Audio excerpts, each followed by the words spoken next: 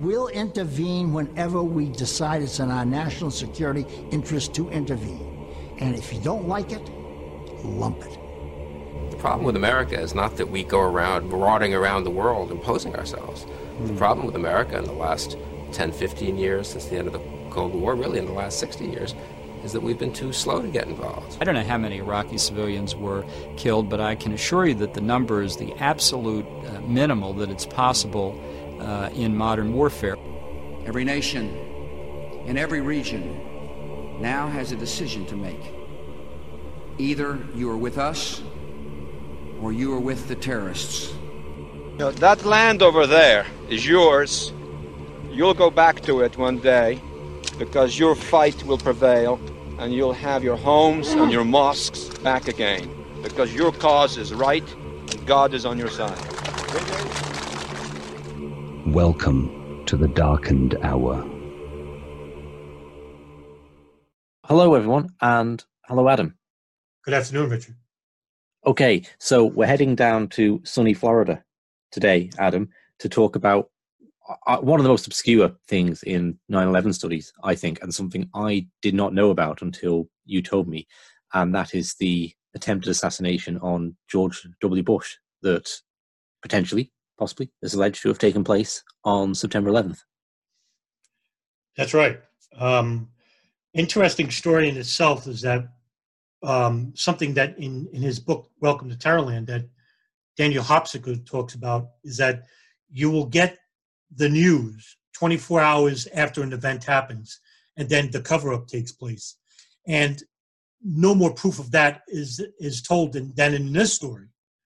And we'll start off with a reporter by the name of Monica Yadov, who's a reporter for the ABC News, where she interviews a man by the name of Zain Baleen Omer, who's a Middle Eastern native who's residing in Sarasota, Florida.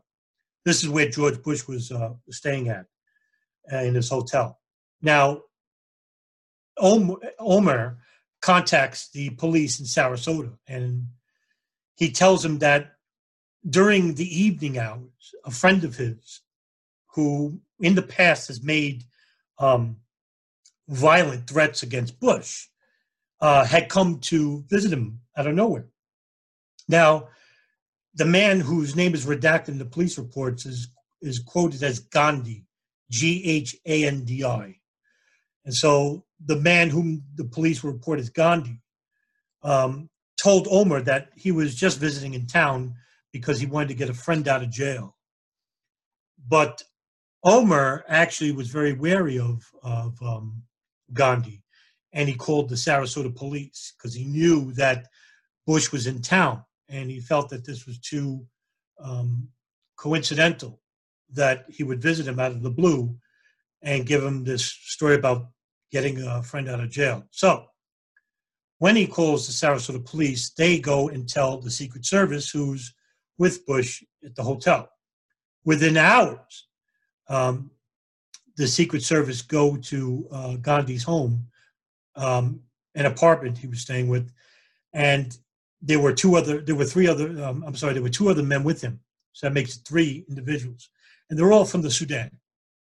One of those people, by the name of Faithul Rahman Omer, would be interrogated for 10 hours, approximately 10 hours. That's a long time for one person if they didn't have anything to do with what was going on. And the questions were, did they know that Bush was in town? Are you affiliated with any terrorist groups? Do you personally know Osama bin Laden? And he answered no to all these questions. Then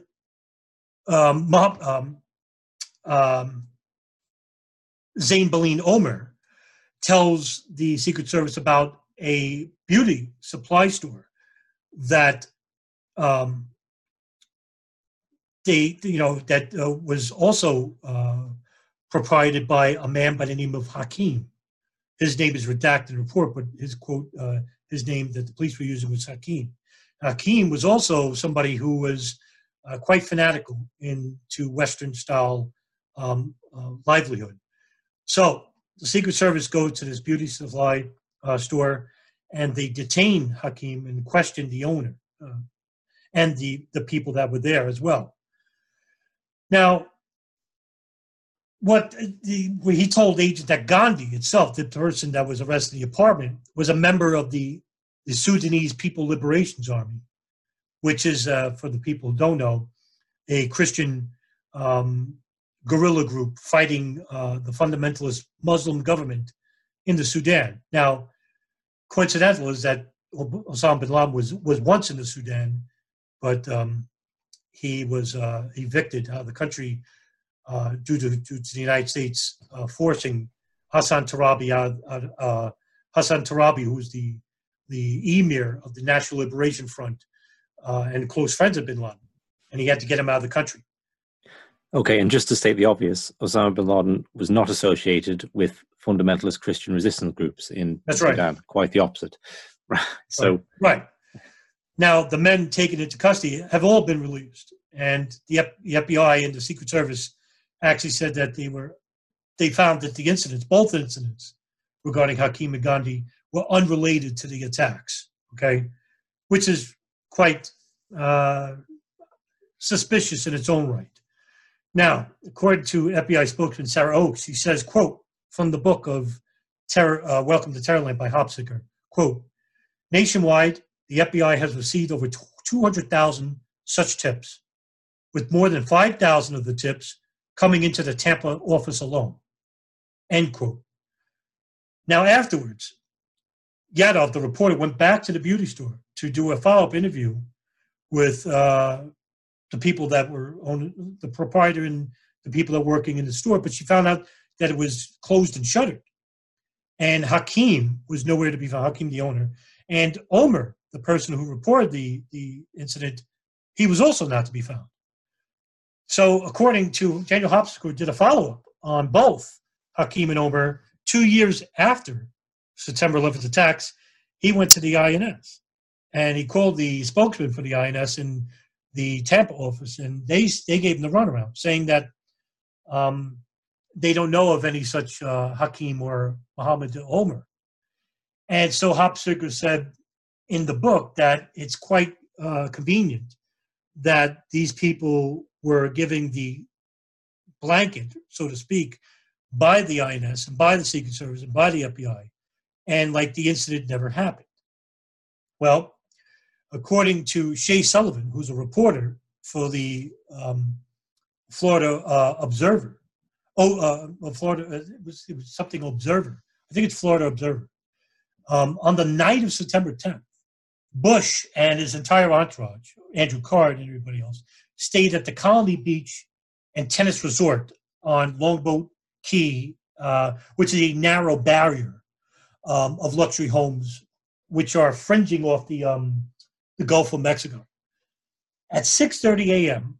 on September 11th, President Bush goes for a full-mile jog around the golf course at the Colony Beach and Tennis Resort. Now, there's a news clip you can find on YouTube where he sees this tall, I think it was a Secret Service guy who was a marathon runner, and Bush challenges him to take a jog with him. They do. And just a half hour before that, at 6 a.m., Longboat Fire Key Marshal Carol Mooneyhan, who's at the front desk of the Colony Beach and Tennis Resort, where Bush was preparing for his morning jog, where he was standing, overheard a strange, really peculiar exchange between a colony receptionist who was at the desk and a security guard. And what the security guard told the receptionist was that a white van had come to the gate, and the white van had 4 Middle Eastern men in it. And they pulled up to the colony, and they said that they had a poolside interview with the president that day. And 2 of the people, the driver and the passenger seat, had press credentials, but he couldn't. He was standing at a point where he couldn't read what press they were working for, what media outlet they were working for. Now, the quote self-proclaimed reporters then asked a Secret Service guard by name. So the guard from the security relayed the request to the receptionist, and then she called the Secret Service in the hotel about the incident. So the Secret Service guard then relays to her that they never heard of that name before, and that nothing on the report states that Bush was to have a poolside interview. So with that, the security guard, the security guard then tells the four men in the van that they don't have any report that they were to interview the president, and that they are to contact Human Resources Office at the White House. So they drive off. The unnamed Secret Service agent then tells someone within the Sarasota FBI, who's also on site, saying, quote, that was really strange, that he would direct agents to look into that matter, end quote. Now, according to the book written by Daniel Hopsicker, Welcome to Terrorland, he suspects that it may have been very well, that operation, the assassination attempt, may have been planned by Mohammed Atta, the suspected American Airline 11 hijacker, that he was going to have this planned assassination on Bush. And I'll tell you why. Now I'll quote from the book, quote, based on eyewitness accounts, the Sarasota assassination attempt was probably coordinated by Mohammed Atta himself, reported the Observer.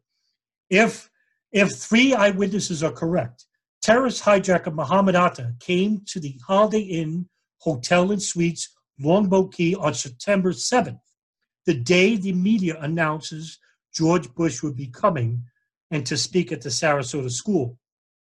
Atta may have been there to meet a second hijacker as well, Marwan al-Shehi, end quote. Now, Hopsicker actually does his own independent reporting, and he goes into the Holiday Inn. Now, and he interviews somebody, a bartender called Darlene Sivers, and she claims that Atta was definitely in the area, and that Atta sat on the bar stool drinking rum and coke, and that, quote, she says, quote, but I didn't have any real interaction with him. A bartender can tell when a customer doesn't want to talk, and he didn't. After 15 minutes, he arrived. He was joined by a second man who didn't speak English, and I asked him what he'd like to drink, end quote. Now, that person was Marwan al-Shehi, she says later. To back up that story, also in Sarasota, just a few days before the attack, Mark Bean, who's the hotel's assistant food and beverage director, claims that the second man that walked into that bar was Marwan al-Shehi when shown photographs. Later on that day, after the original van leaves, at approximately 8:50 a.m., a man who stood on the Sarasota bayfront waiting for the presidential motorcade to pass when Bush is leaving, he sees a very old white dilapidated van. By the way, the reporter's van in the beginning, with the four guys, was also a white van.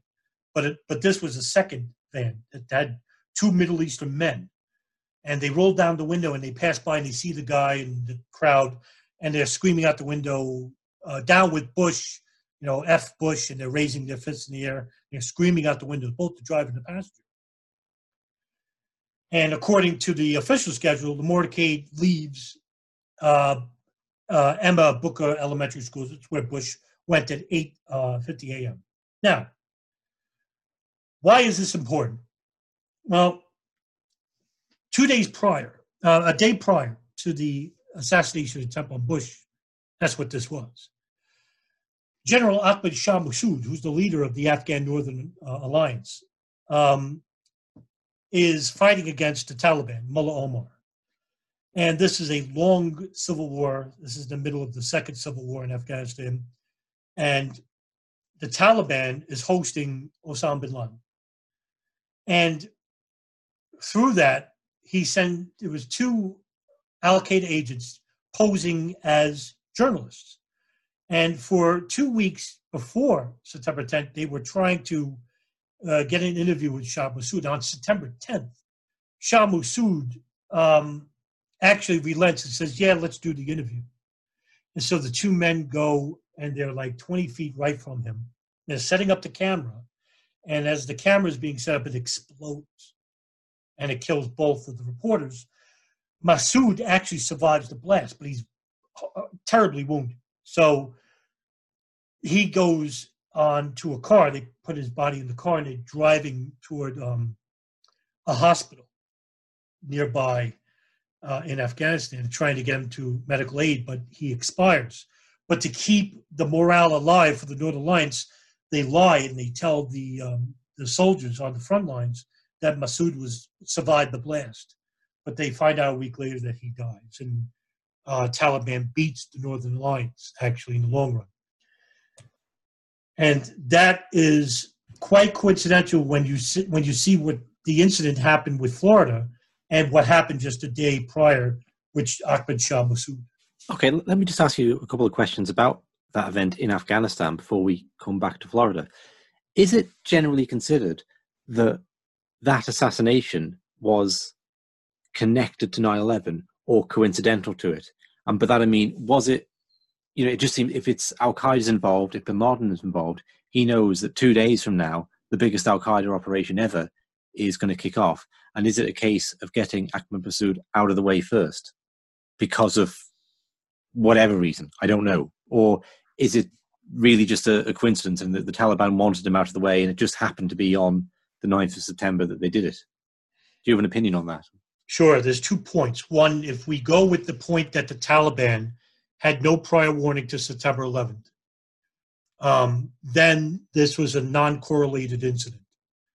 If you go by the fact that the Taliban knew that bin Laden was to conduct an operation like September 11th, then this is, of course, part of that operation. In the fact that just months prior, the CIA went to visit Massoud, and they tried to implore him to give up the civil war because in the long run, they found out the Taliban just had too many members in its groups and ranks, and that the other warlords, like Gulbuddin Hekmatyar, was going to join the fight anyway, and then it would just be a matter of time before the Northern Alliance loses. But Shah Massoud disregards the orders and he keeps fighting. Now, if you go by Mullah Omar, and he states publicly, and even years later, before he dies, that if they had known that bin Laden was conduct operations against the United States, the September 11th attack, he would have not have let bin Laden stay there. And the reason he gave was simple, was that he knew that the American response would destroy the Afghan infrastructure and the blame would be on the Taliban. He's right.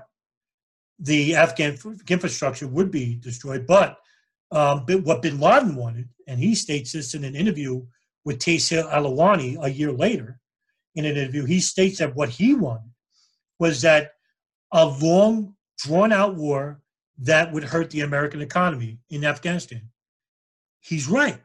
So both Omar and bin Laden would be right on different accounts. But if you want me to say that the Taliban have foreknowledge about the September 11th attacks, there is no reason to know that they did. And so you think it's coincidental? The timing? I think it is. Yeah, okay. I think it is. Just judging. I'm just interested to know, what do you think the motivation of the bombers would be? Because we looked at motivation regarding bombers in, like the embassy bombers, say, for suicide attacks, and then on for the Cole and 9/11 itself. But do you think that the guys actually who were prepared to die for this saw it as being, keeping Afghanistan as pure and Islamic by supporting the Taliban over the Northern Alliance? It was like a holy thing to do. The Taliban, this is going to be a very tough question because the Taliban and Al-Qaeda, even though they're both in their theology as Salafists, they have different ideologies in terms of their political motivations. Taliban, even though they find the United States to be unnecessary in Afghanistan, they have no international, they're not an international threat. Yeah, I just mean with regard to the motivation of the bombers for Ahmad Massoud. Okay. Oh yeah. Okay. I see what in regards to that. Yes, because the Taliban actually wanted Afghanistan to be a total Islamic caliphate. And people were prepared to commit suicide bombing for that and give up their lives. Essentially. Yes. Okay. Right. Okay.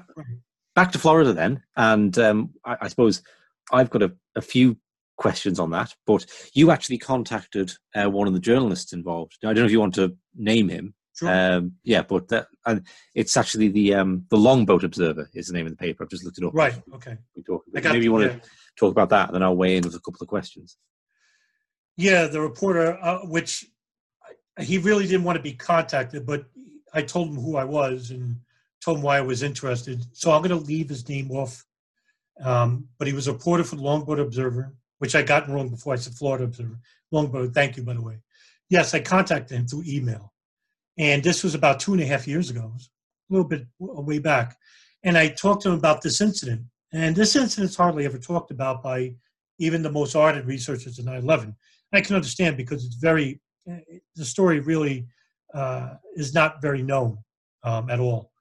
So when I contacted him, I posed 4 questions to him about why the story was so restricted, what happened after September 11th, why the story was given no press. And I also asked him what became of the fire captain Mooneyhan, who reported the incident. According to the reporter, who responded a day later, excuse me, he says that the Secret Service and the FBI actually visited the office of the Longboat Observer and interviewed his editor. And the editor actually told the reporter to cut the story off. And the reason was simple, is that the Secret Service didn't want the story to go any further than what he reported on September 11th, September 12th and 13th. And when asked about the Mooneyhan incident, the Captain Mooneyhan, who told the reporter about his incident, the reporter actually said that when he did a follow-up with Mooneyhan actually changed his whole story and says, to the best of my ability, I'll quote, I have a family and I don't want to compromise them and my livelihood, end quote. Yeah, I've got the quote right in front of me, actually, and that's exactly right. I have a creative thing about it. But he actually said he was visited by the CIA and the Secret Service after 9/11, which is interesting for a couple of reasons. I don't know what the Secret Service's domestic mandate is, but I'm assuming they have one. Makes sense. The CIA don't like what they're doing visiting people in Florida. That wouldn't be within their mandate. And we'll also revisit the theme of the CIA and FBI visiting people in Florida to pressure them to change their story or forget certain things in coming episodes. Right. Well, with the CIA probably is that also the Huffman Aviation was known to be a CIA drop-off point for drugs. Well, we'll go on to that in coming episodes. Right. So, what do you make of this whole thing? It's only 2 weeks ago that we were talking about the coincidence of George W. Bush being friends with Prince Bandar bin Sultan, who financed 2 of the hijackers, right? Which, most Americans aren't personally friends with anyone who had anything to do with the September 11th attacks, except the president is. And it just seems like a strange coincidence that he would go to the same place in Florida as the lead hijacker was being spotted, okay? Like beyond a coincidence. So that's a weird thing. And then you could almost tell the story where this is, okay, an attempt by Islamic fanatics to kill the president, except that it's Christian animists from Sudan who you would think would actually probably suspect they might get a better deal out of the evangelical Christian president, George W. Bush. So that's a strange kind of curveball.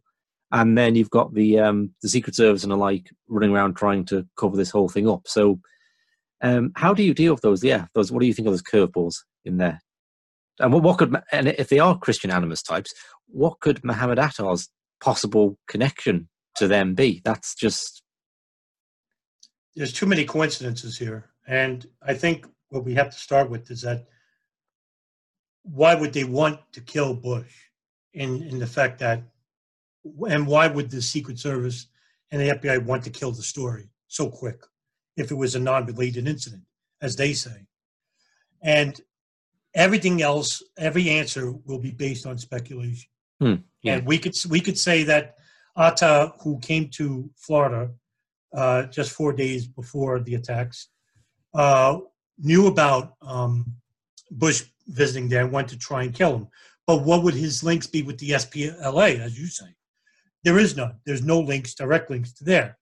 So who are these people? And why would the FBI and the INS cover up them being deported out of the country if there was an unrelated incident, as the FBI states? Plus, you also have to into the fact that if the FBI, if you want to say that the FBI wanted to get Bush out of the way and have Cheney run the country, which he was doing in Washington on September 11th, making the most important decisions in the first 3 hours, you could say that they wanted Bush to get out of the way just for that, right? So, yeah, I mean, this has many questions more than answers. So be careful as to the answers itself. Sure. The other thing that just strikes me as odd, how would someone go about acquiring the name of Secret Service agent? Right, like, I mean, the answer's kind of in the question, really, the word secret. So how easy is that to do? I don't know. And does that imply some kind of inside knowledge, right?